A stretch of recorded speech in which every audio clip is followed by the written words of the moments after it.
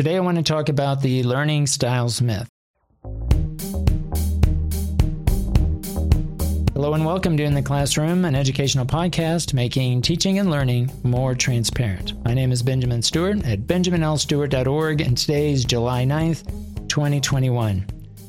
Before we get into today's topic, if you have any opinions, any ideas about what's being discussed today, if you want to share those, feel free to reach out to me at my Twitter handle at BNLEEZ. If you wish to be a part of the Discord community, you can access the link to that community by going to benjaminlstewart.org. Today I want to talk about learning styles, and there was a recent video that appeared in YouTube that really sparked this idea. I know in my particular case, I see a lot of students wanting to research learning styles. We have a course called Thesis Seminar, and it's very typical. In fact, it's common to have a few students always looking at learning styles or multiple intelligences as a topic for their research.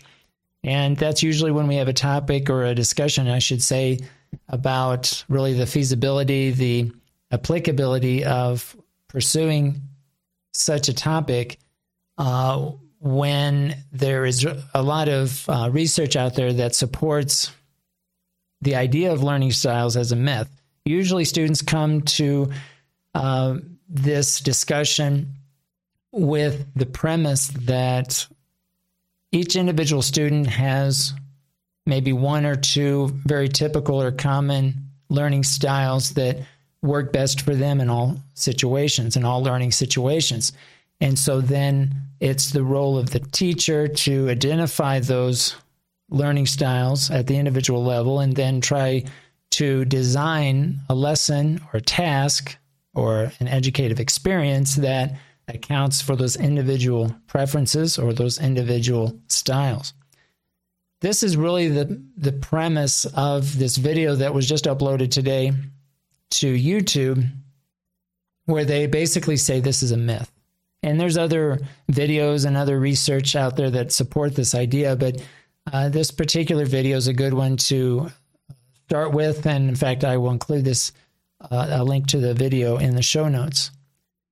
But I think it's worth mentioning to the learners that I come in contact with that if you're thinking about doing a study that relates to learning styles, perhaps instead look at it from maybe a performance aspect or maybe even an assessment standpoint, thinking of it as maybe looking at it from the perspective of a performance task or a project, or maybe investigating a problem if we want to look at a problem-based learning, project-based learning, or performance task. And looking at each of these in terms of having an objective, maybe students are assuming particular roles, maybe there's an audience that's involved that is part of the project or the performance task. Usually there is a set of criteria that are being considered in terms of evaluation. There are typically a lot of decisions that need to be made on the part of the student and or the teacher in terms of the product, the process, and even the purpose of doing the activity. There's usually a context that needs to be explicit.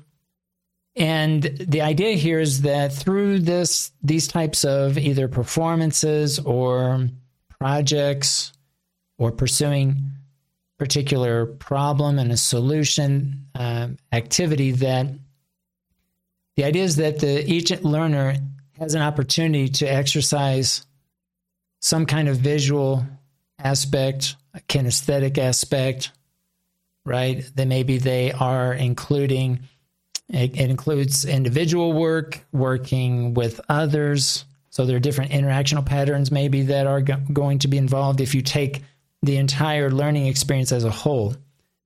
And so perhaps maybe that's a different way of looking at it, where instead of thinking of it as individual set learning styles that are at the individual level in terms of each learner, that maybe it depends on the goals of the activity or the task or the project. And maybe there are certain activities that link together over time that incorporate these different ways of learning.